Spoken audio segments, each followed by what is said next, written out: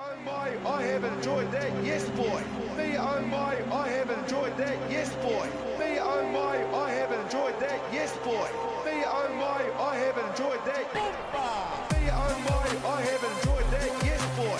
Me oh my. Tēnā koutou katoa, and thank you very much for tuning in to this recap podcast for the All Blacks' second test against the Wallabies, or the second Bledisloe Cup test, where the Wallabies got thumped 57 points to 22 by a slicker All Blacks outfit than what we saw last week. But yeah, I'm still not entirely convinced, but I'll hold my peace and throw the mic to you, my friend. Nick Mannix, what did you make of what you saw on Saturday night? Yeah, kia ora, Jordan. Yeah, a week after the first Bledisloe Cup match. Oh yeah, very pleased, especially with a bit of question marks after that first test. You know, what were the All Blacks going to come out? How are they going to come out and respond to, you know, a pretty average performance first up? But yeah, really turned it on Saturday night, and pretty impressive performance, I thought. First half was quite tight. You know, Aussie really brought it to us, and I was really impressed with how we held a defensive line, and come second half, yeah, it was a bit of a blowout. I thought, you know, Aussies were in for a chance, especially with Ardie Savea going off the yellow card, and you know, Aussies with 21-15 down, one man in the bin for the All Blacks. So I thought, yeah, it was a really good chance for them to get back into the game, if not, you know, take the lead and stuff, but sort of blew their chances, and yeah, All Blacks really capitalised on their mistakes. So yeah, didn't show any mercy, and yeah, which was quite surprising given the way that the weather turned in that second half. It started to rain a lot, but the All Blacks skill set shone through in comparison, you know, to their opposites. And you know, you talk about that sim binning with Ardie Savea. I don't know why Michael Hooper decided not to take the shot. You're only down by 6 points. Yeah. You know, just to keep this, because you know that brings them to within a one-score game. I do understand the ballsiness of going for the line out, but their set piece hasn't been strong over those two games, and I didn't see that much of an improvement on Saturday night. So I would have just thought, you know, with Lolosio looking like he was confident from the tee this week round, that would have been the better option, but they opt not to. They don't come away with any points, and then I think it was like 2 or 3 minutes later, a poor defensive read from their lock, Darcy Swain. Smith goes blindside, dummy, then back on the inside to Taylor, and then all the momentum's back with the All Blacks.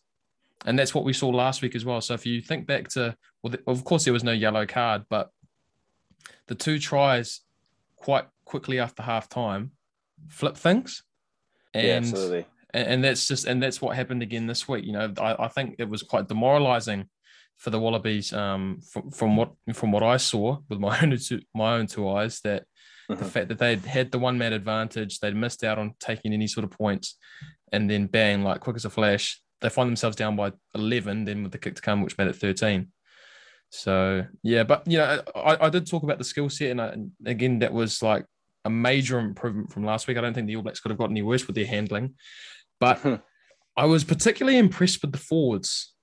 You know, I've been quite critical of them over the past 12 months because off the back of what we saw at the World Cup in 2019, they got manhandled by England. And then last year, there were a couple of games where I didn't think they quite rolled their sleeves up, but they made a jump this week.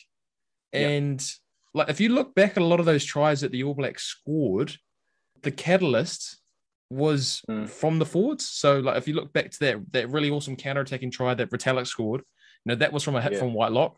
Savea's try right before halftime, although it wasn't directly from the shit kick from Lolosio, which was forced by Dalton Papali'i putting pressure on, you know, then that forced the Mo'unga. Mo'unga gets inside the 22, and the All Blacks score from, I think, the next bit of set piece or the next bit of play.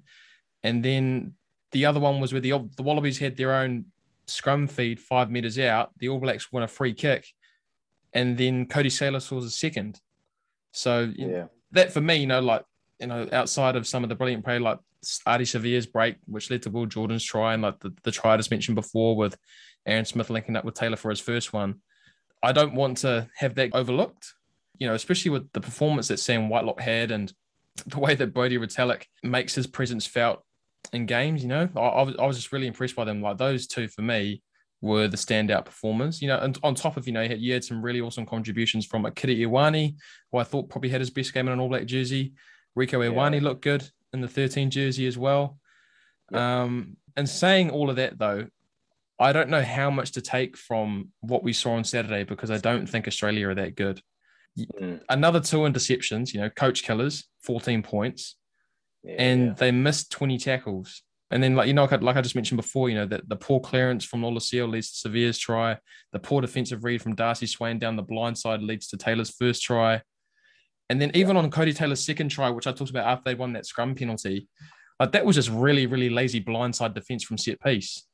So again, I don't want to just sound like a negative Nancy all the time, but I'm just so unsure of what to make of the All Blacks so far, because, again, I understand they can only play what's in front of them, but I'm not trying to get too hyper, from Saturday night's performance, because, Aussie might just be shit. Yeah, it's an interesting one. Like, I'm on the same boat. Like, it's hard to see how good, or judge how good the All Blacks are, against such a, when you're putting in 57 points on a international team, like Australia, it's pretty embarrassing, and it's not a real reflection of how good I think the All Blacks are. There's still a lot of questions about, because, there was times in that game where I thought Australia were really, a few moments in the game where they were really putting pressure on us, and we were caving. McDermott was sniping around, He did a brilliant game. Really asking questions. Yeah. Had a brilliant game despite the result. Yeah. So they were really asking questions of our defense, and especially in that first half, they were exposing us through the middle, and I thought, how are we going to cope with the likes of the Springboks, which will be obviously the main challenge in this rugby championship, because 1 to 8 they're just massive. So, and I certainly wouldn't want to tackle one of them guys, but they're going to be asking a lot of questions of our defense. So, do we actually have the answers? And I guess, we're only going to find out once we play them and see how we go. But we can't really judge them on their performance. But it was really, really pleasing to see.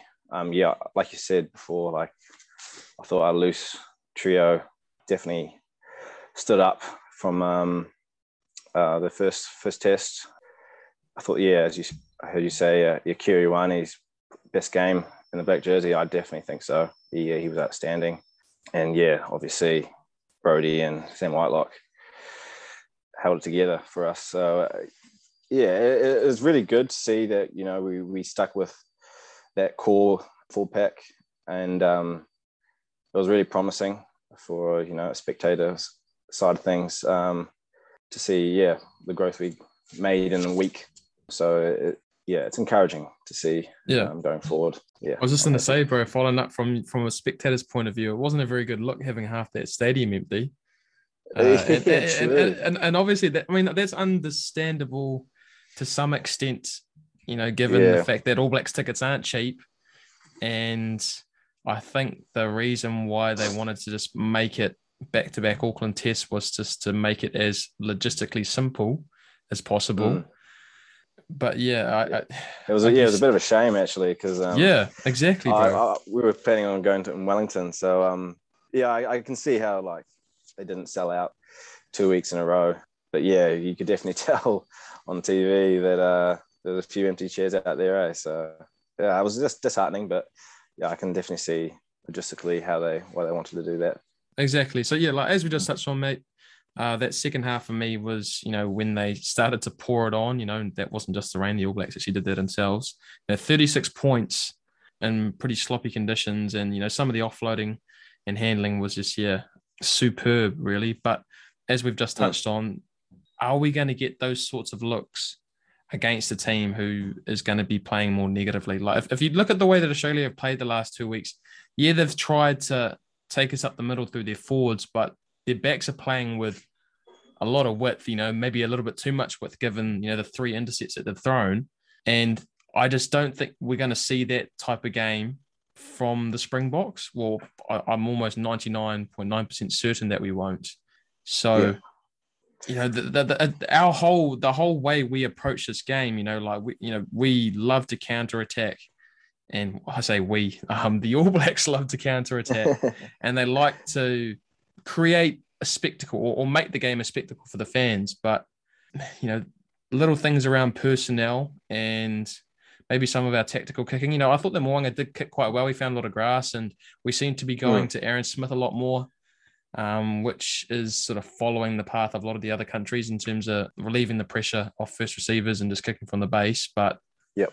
I think Will Jordan's a great player, and I think that Severis is a great player, but it might be a whole different kettle of fish when they have big 6'1", 6'2", 100-kilo wingers barreling down on them, when Faf de Klerk, or I think it's Kobus Reinek who's in at the moment, just putting up box kick after box kick after box kick, trying to force an error, and then just taking threes. And we all know that their goal kickers, they've got Mornay Stain in their team, and he probably offers nothing else but goal kicking. That just shows the way that they're going to want to play this game, or want to play the game against the All Blacks. Yeah, for sure. So, yeah, like as much as, I do want to give the All Blacks coaching staff and the players some praise for their improvements, I'm not convinced that Australia is a very good team.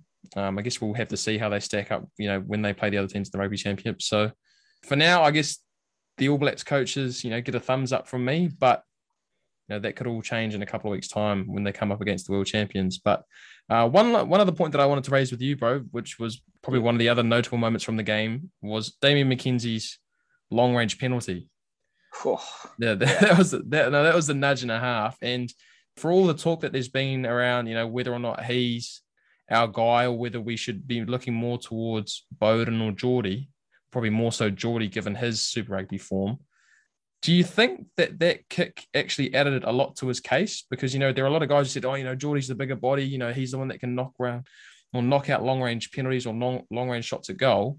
Yeah. But McKenzie just stumped one from behind halfway. So, yeah. Are we quite grasping how significant that moment might be for him moving forward?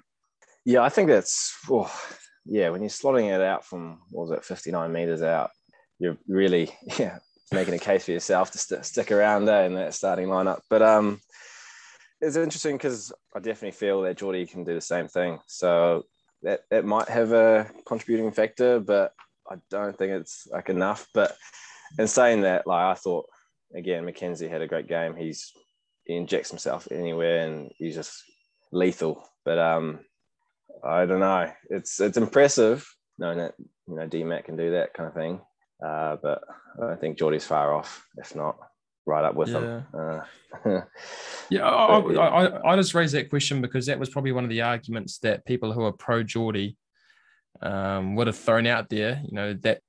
That's the risk that an opposition will have to take if they're giving away penalties inside the opposition's half. And then, Geordie Barrett poses the threat of making them pay for it with 3 points. But Damian McKenzie's shown that he's just as capable of kicking it. Probably not as far as Geordie. I think it's fair to say that out of those two, he probably does hit the bigger boot. But McKenzie's just as lethal from that range or ballpark range as the guy we just talked about. So, yeah, I personally think that when we come up against the South Africans, I'd feel more comfortable with having Geordie Barrett back there again, because you can't coach size, but you don't fix something that isn't broken. And the All Blacks have improved somewhat from week to week since they went up against a decent opposition in the Fijians. So, yeah, I think McKenzie probably will stay in the team and get his crack against the South Africans, but whether or not that's the right call, I'm not too sure. I mean, again, I love me some McKenzie, but his skill set maybe isn't the best going into a game like that, where you need, because he's a guy that likes to take risks, right? He likes to chance his arm, and absolutely, yeah. And we're patting him on his ass when it comes off, but in a game like I think the South African one is going to be, I just feel less sick in my stomach if I saw Geordie Barrett collecting the ball from deep and having to decide what to do with it in comparison to McKenzie, who can give me the shits from time to time. I'm not too sure. I think this next, Bledisloe Cup match over in Perth in 2 weeks, I'd like to see Geordie Barrett in the 15 jersey, I think, or something different, just to try it out and to see, what are options. And, as you say, we can see those combinations and Yeah, see how guys fit combinations. in. Exactly. So, yeah, I don't know. I think going to a South African game, I'd like to see some continuity in like our team. Like, I want to see a regular 15 out there who we know are going to perform. I think it's pretty hard to keep mixing and matching. I mean, I know we've got a stack of talent and 7 guys on the bench. I've said it before, likes of Bodie Barrett in 22 jersey it's phenomenal. But where I want to see like a 15 that week in week out we know we're going to be around, that just keep on performing, because I think that's the best way for the All Blacks to move forward and to get results, is just having those same combinations involved every game, hoping they get it up. Yeah, that's all we can ask for, really. But yeah, even on the topic of changes, sorry, I think if you're gonna make the change for McKenzie, then you're gonna have people singing out for a change to see Luke Jacobson start, or have Beauden Barrett start at 10, or move other guys. You get George Bridge back in there, but then, like you said, I think continuity is probably something that we've lacked the last 12 months, or what is it going on 18 months now? Yeah. That I think our settled 15 needs as much time in the settle together to be as well prepared as possible for when we take on, like I've said a million times, the world champions, bro. But yeah, I think that's a wrap for this recap podcast. So we got another 2 weeks before we see them take on the Wallabies again. But yeah, thank you very much again for your time over the last 2 episodes, and see you around. Cheers, bro. I really appreciate it. Always a good time. Yeah, no, I'll catch you at the gym tomorrow, bro. Sounds like a plan, bro. Later. Later, bro.